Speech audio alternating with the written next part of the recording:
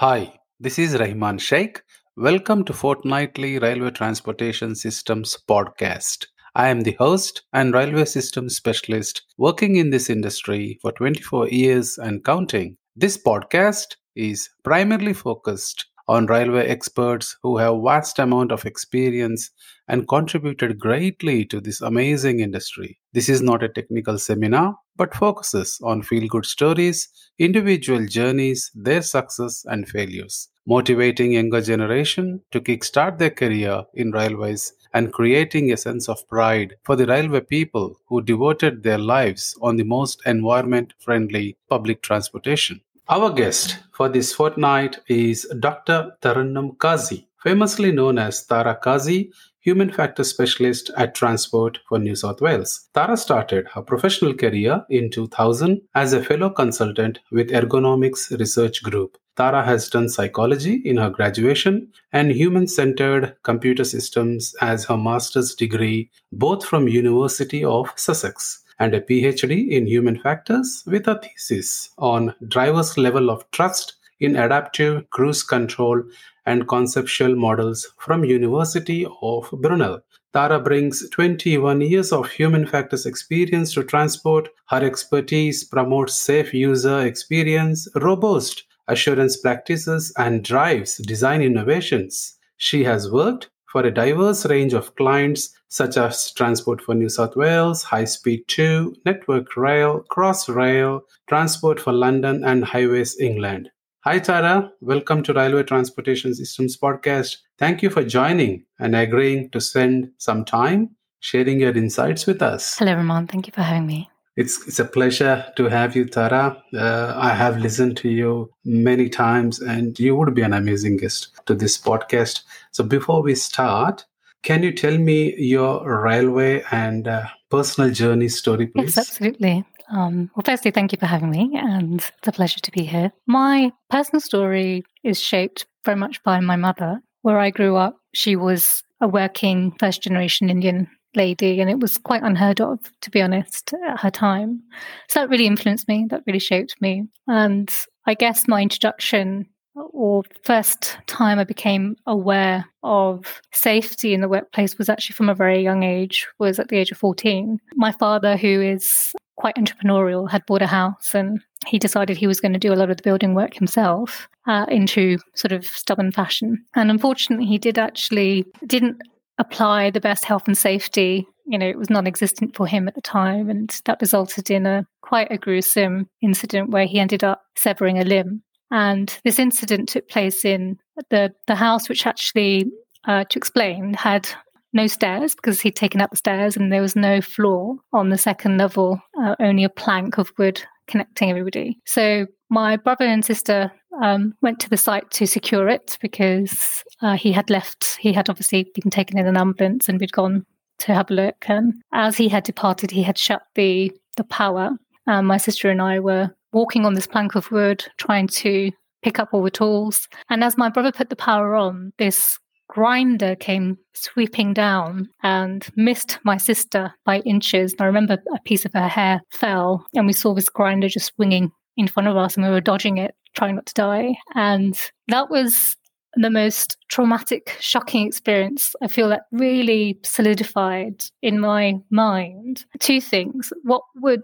To me, it fascinated, why would somebody take such a risk and the psychology behind that? And it was because it was such a small tool. My father had really underestimated the health and safety around working at home and what that would mean, but also the impact it has on your loved ones when you do have those sort of construction risks. So without realizing it, that really set me off, I feel, in the very early days of becoming a human factors professional without really knowing that that's the term. And my railway journey really started to the credit of two men in a place of privilege who took a chance on me. Back in the early millennium, I was working in predominantly a highways division, and the company we worked for was going through a range of redundancies, and I could see the writing on the wall. We hadn't diversified our portfolio. Our client was predominantly highways, and our company had also won London Bridge redevelopment. So it was a really big win. And I felt that if I didn't get onto that project, I was probably going to be made redundant. And I remember getting a train down to Chancery Lane, and meeting with the project managers, imploring on them to use me as the in-house HF specialist, not to hire external HF SMEs. Unfortunately, I couldn't convince the project manager. He was of the opinion that because my CV had no rail background, that he couldn't put me on the project. And I remember being quite despondent, quite deflated. I'd gone back to the hot desk and thought, this is it. I'm going to not have a job in a couple of weeks' time. And unbeknown to me, I was actually sitting next to the managing director, Paul Dolin, at the time. And I remember just thinking, this is it. I'm so desperate, got nothing left to lose. And I took this really deep breath and turned around and started speaking to him. And I should say the culture at the time, it was very rank and file. It might be flat structure now, but in those days, we didn't speak to people, directors outside our line management. So to even muster up that courage to talk to him it took a lot of boldness on my part. Anyway, I went back, and the following day I got an email from the project director for London Bridge redevelopment, and that was Dave Darnell. And what seems to have transpired was Paul went down that afternoon and spoke to the project team and said, get me back onto the project and train me in-house. So it was really to the courtesy of Paul Donin opening that door for me and Dave Darnell pushing me through. And they're the ones who started my journey in railways. So I really do thank them. They took a chance on me. They saw potential, and I've had a fantastic career in railways. You did. You do add a lot of value to the transport industry, Tara. Very interesting story. The way you piled up your personal story, your education, and your current profession, 3 line up pretty well. What an interesting story. As you introduced, we know you are a human factors specialist. In this core competency area of yours, I really want to know what's the definition of ergonomics and human factors, and what's the difference between these two? It's a good question, and often that's something that we get asked a lot. And in the most simplest way, human factors is an umbrella term, and it encompasses what I would say the mind and the body. So anything to do with the physical body, working space, can I fit, interact with a product or a system, environment, that is ergonomics. So that's physical body. And anything to do with the mind, cognitive psychology, that's the sort of human-centered design piece. And that's the combination of the both, mind and body, and the science behind that. Wow. Great answer, Tara. That's really clears up a lot of confusion, not just me, but many people out there. In these recent times, in transport industry, human factors has grown its importance. Of course, as the industry started seeing its contribution, that's the human factors contribution. What does a good human factors look like? Yeah, I would say a combination of the both.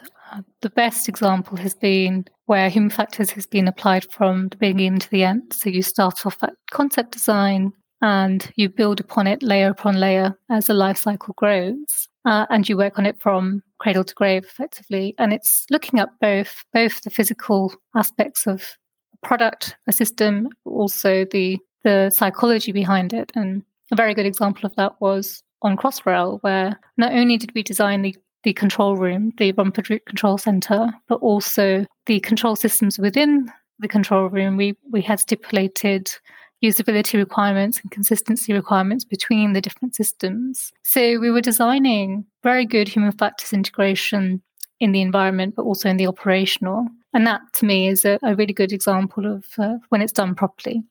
Yeah, that's really some nice, interesting facts about human factors. Tara, what I learned before I call you for interview, and I did a bit of study as myself, and I know I work with you pretty closely in a couple of projects.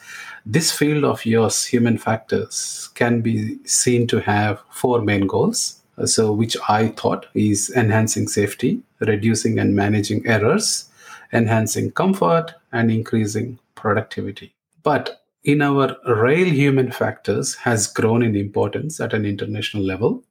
Despite its importance, however, supporting literature has been largely restricted to specialist journal publications and technical reports. How do you think we can fix this and make it more available? Yeah, it's a very good observation. I must say I'm guilty as a practitioner where a lot of my publications have perhaps been in the human factors community. I can definitely see improvements can be made in how we integrate and publish within engineering journals, design journals, and also, a lot more podcasts and blogging. And we are actually heading that way. We do have the Barry Kirby 1402 podcast. Sistra actually have a human factors blog by Jamie Barton. So there is definitely a step towards that. I think the immediate thing we could do is improve how we communicate human factors. I think we do definitely, as practitioners, need to learn to adapt the communication style so we can give the results first and then the process when we're talking to directors, and make human factors a lot more palatable to understand by a wide variety of multidisciplinary teams, not just for human factors individuals. And for that, we should really enlist the support of other engineers and other designers. And that's a very good example of human factors integration, where you then find champions who are non-HF champions actually promoting human factors on your accord. So to me, I think that's really where we can try and focus in terms of explaining and selling human factors going forwards. Brilliant. That's a dazzling answer. I think many people would get benefited out of this and try to actually understand how key and what the role of actually human factors plays in transportation industry, not just railways. So apart from your core competency area, what actually Tara likes, and what's Tara's favorite quote? Yeah, I think a few years ago I would have said Maya Angelou. My favorite quote was, people won't necessarily remember what you said, but they will remember how you made them feel. And that definitely rang true for me for a very long time. And I would say most recently, perhaps the Michelle Obama quote, which is, if they go low, we go high. So I think both of those quotes are quite powerful for me. Yeah, such a nice pick, Tara. Probably this would be my favorite as well from now on.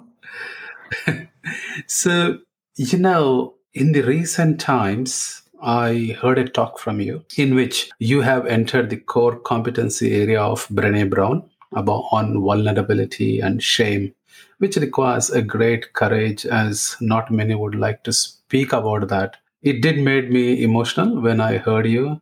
Would you like to share that story on this platform, Yes, please? absolutely. And I appreciate, it's a personal story, but I want to be brave and share it today, because I do feel we don't perhaps discuss this in the industry enough in terms of, especially women, ethnic minority women in leadership roles. This is not something that is often widely spoken about in terms of the pressures that we perhaps put on ourselves. And I would like people to learn from my lesson, and perhaps if this can reach one person today from your listeners, then it'll be worth it. And I guess the topic of shame and vulnerability is definitely one that rings true to me, because perhaps a few years ago, when I would say when I first arrived to Australia back in 2017, I perhaps wasn't given the best onboarding or expectation of what to expect in New South Wales. I'd come from an environment where human factors was very well understood, very clear, very bought in, very informed on projects,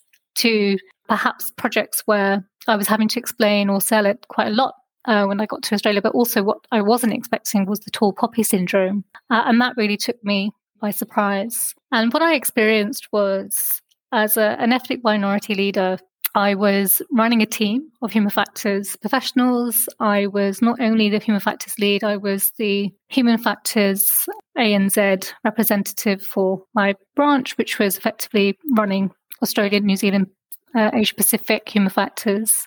Lots of bidding, working full-time on projects, working on station upgrade projects, plus rolling stock projects. So it was a diverse portfolio, plus keeping a team utilised, plus bidding. And this wasn't a few months, this was a few years. And it took a real toll on me. I really drove myself into a workaholic mode and convinced myself that this is the thing that's going to get me promoted. The more I take on, more accountability and a lot of pressure on myself. And I really did neglect my health. And I remember my body started to change. I started to put on lots of weight. My relationship management skills and my conflict management skills were suffering. I found myself in flight or fight response quite a bit and wasn't really listening to my body. And I ended up getting quite sick and in hospital. And then that's when I learned that I had become diabetic, but also I had actually gone through menopause prematurely at the age of 40. And I remember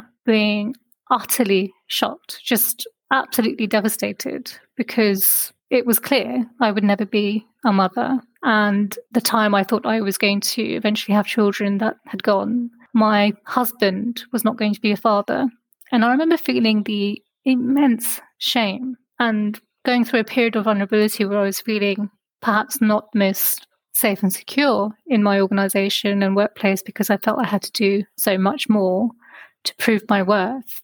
There was this period of immense shame where I felt I had caused this to myself, my being, to my husband, and I found it so difficult to accept that I had done this. And it was just earth-shattering. I remember just not being able to cope with that. I remember reading lots of books, Brunel, Adam Grant, but the real game changer came for me was the Bradbury and the Greaves emotional intelligence book. That really answered so many of the questions I had as to how to actually bounce back from this. And I recognized in that time that I had really damaged my brand. I had perhaps garnered a reputation where I wasn't always cool, calm, and collected. So I had done a lot of damage to myself. And a part of me was like, give up, go back to the UK. I have no future here in Australia. There's no coming back from this. But I remember the reading and the studies that I had done that within me, and I spoke about this in my childhood, that there's always been this resilience to bounce back, and it comes from an early age, and that kicked in, I guess. And I found myself developing an acronym called GRIP, where for me, G stood for gracefulness, R stood for resilience, I stood for impulse control, and P stood for not taking things personally. And that really helped me get through this period and get myself back on track and really understand that there's always three modes of regulation within us. There's a drive mode, a self-soothing mode, and a point where we're trying to drive into going forwards. And that was probably overactive for me, and plus the threat mode. So really that self-awareness meant that I could improve my social awareness, my regulation and self-regulation were key. And that's really what changed everything for me, being much more aware of myself, my responses, so that they became responses, not reactions, managing my working relationships more effectively, and just becoming a leader that can bring out the best in people and being more human-centered. Because people are messy, people are complicated, and I was listening to Mark Wilde's interview that you had with him, his podcast, and I do believe that the future of leaders are going to be human-centric, and they're going to be the ones who bring out the best. And I really look forward to that, because just imagine that evolution in leadership and what that could mean in terms of accomplishing the revolution in engineering and design. I really look forward to that day. But it does mean that we all have to work on those skills. It's not just about mastery of technical skills, but it's also understanding that it's not about ego or being right all the time or having it your way. It's about working to the greater good and making sure that we bring out the best in each other. And it requires practice of those skill sets to do so. So yeah, that was definitely a game changer for me, looking back now. Wow, bravo. That's really a great story. That really moved me, Tara.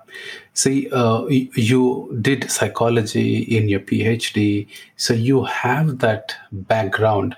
So the trauma which you went through in your life, the ups and downs you went through your life, probably your academic qualification might have supported it. And you did bounce back, and you did pretty well. But my question from that is, did you ever got any support, or did you went to any consultation, or for the people like you or like me, even me, who didn't have this academic qualification, because I'm a pure engineer and I only deal with machines.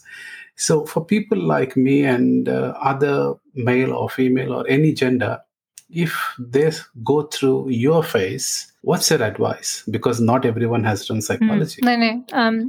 True. And I have to say, being a psychologist was probably the worst thing in this phase, because doctors are, don't take their own advice. And I think there was a complacency in my part. So to help those who perhaps may not have a social background, I would always recommend seeking advice and support from first your organizations. And a lot of organizations now provide EAP services, which are at least 6 free sessions.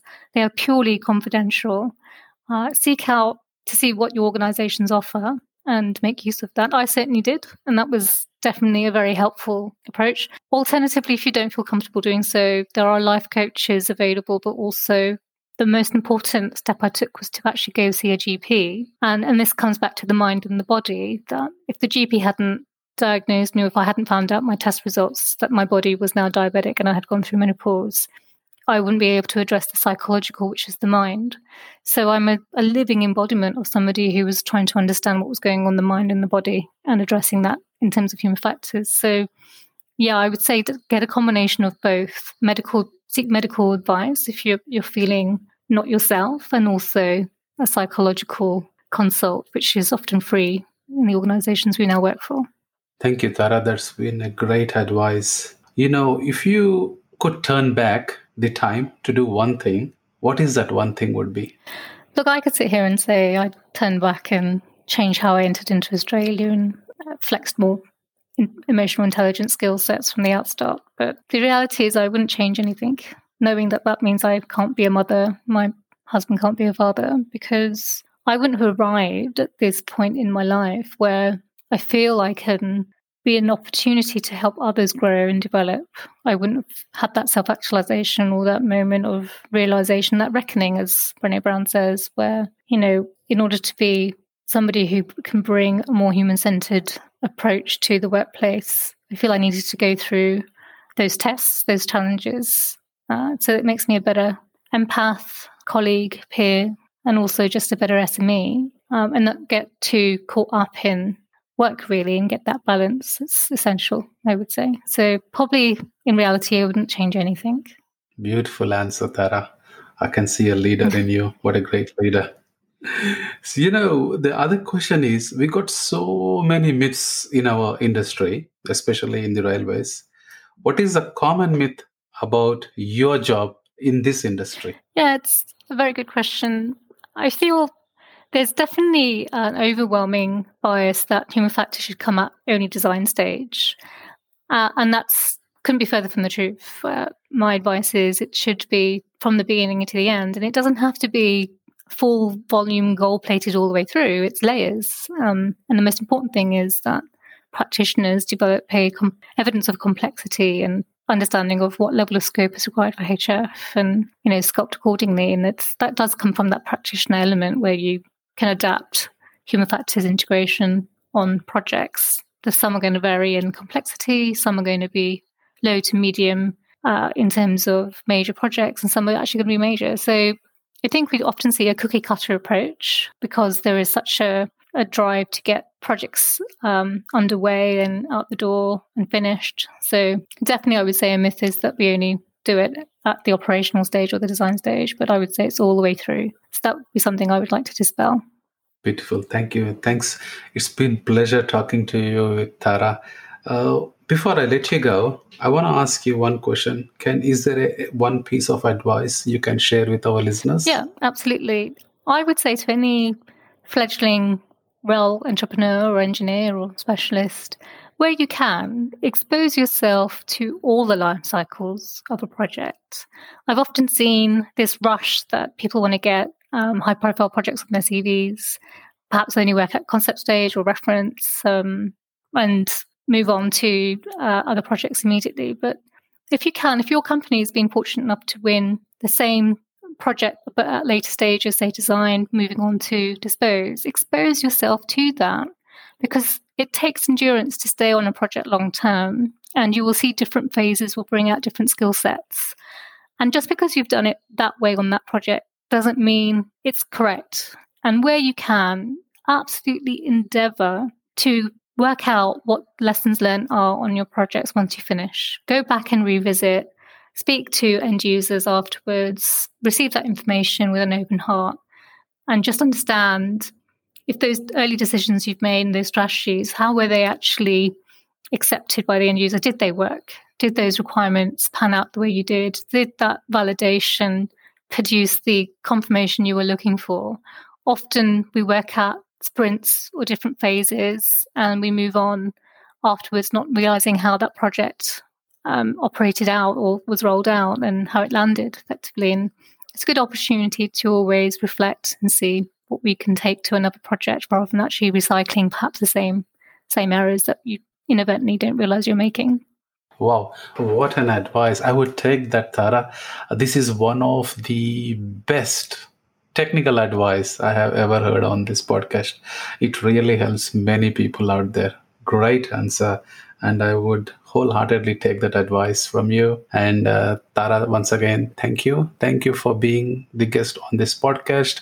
And I strongly believe that people would love listening to your story. Oh, you're too kind. And thank you again. It's been an absolute gift to be here today to share my story. And if it can help and support other ethnic minority leaders, but also those individuals who are in a place of privilege to help others grow and develop, I really hope that people can hold the door open and help others grow and develop in this area, because it is a fantastic area to grow in and also means that we can keep Sydney moving. And I think it's going to be a fantastic time going forwards. Yeah. Thank you. Thanks, Take Tara. care. Bye. I believe everyone listening to this podcast has got something to take away from today's discussion. If you like this podcast, please listen, follow, and share this podcast within your network. If you believe we should be sharing your story or someone within your network, there is a railway leader who should be here sharing his or her contribution to this industry, contact me on railwaytransportationsystems@gmail.com. Thank you for your time today. See you next fortnight. Until then, stay safe and take care of yourself.